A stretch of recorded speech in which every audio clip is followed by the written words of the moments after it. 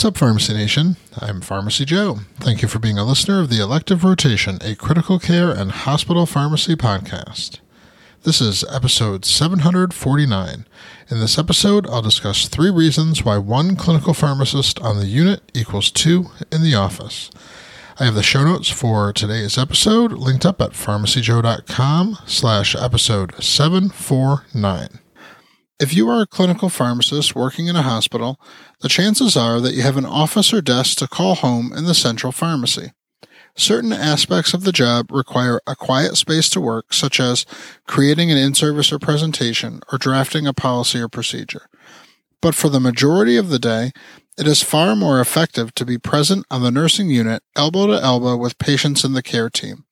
Here are 3 reasons why. Reason number 1, observing and interacting with the patient. Many aspects of pre-rounding or optimizing medication regimens become more efficient when done on the nursing unit. If I'm trying to determine whether venous thromboembolism prophylaxis is appropriate, it's much faster and accurate to see the sequential compression devices on the patient's legs than it is to search the medical record for documentation that the SCDs were applied. When assessing whether medications can be changed from the IV to enteral route, the medical record can only reveal if a patient is taking other medications already by an enteral route. But when I'm on the nursing unit, I can see the NG tube hooked up to the tube feeding or the patient eating their breakfast. When evaluating cross-allergenicity of a medication order, being able to step into a patient's room and ask them questions about their allergy history is far more effective than scouring old progress notes or reading in the record that the patient has, quote, hives to penicillin. It's very easy to determine if a patient's inadequately sedated or has inadequate pain management by briefly observing them while you are on the nursing unit.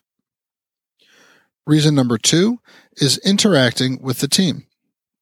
Being present as much as possible on the nursing unit allows for greater interactions with other members of the care team, such as nurses, physicians, and respiratory therapists. When the care team knows they can count on you being on the unit, they're more likely to seek out your assistance. Your consistent presence turns into more IV compatibility questions, more pain consults, more drug fever or thrombocytopenia evaluations, more antibiotic stewardship opportunities, etc.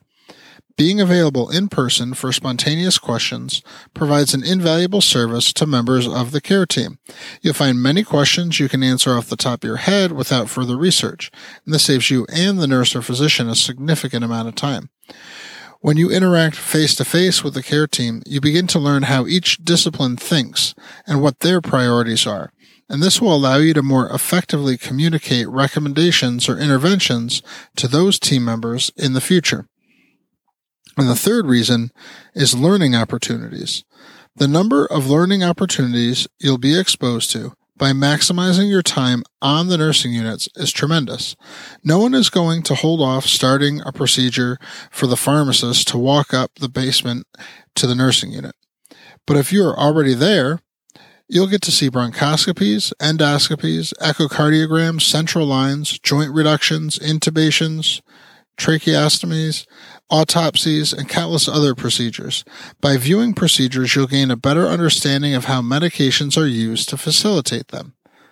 There's no shortage of experts readily available to learn from when you spend most of your day on the nursing unit.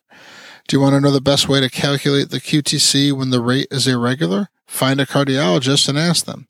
Do you want to know why the infectious disease physician didn't double cover Legionella? Be on the unit to ask them before they see the patient for the day. Do you want to know exactly how phentolamine is used in extravasation?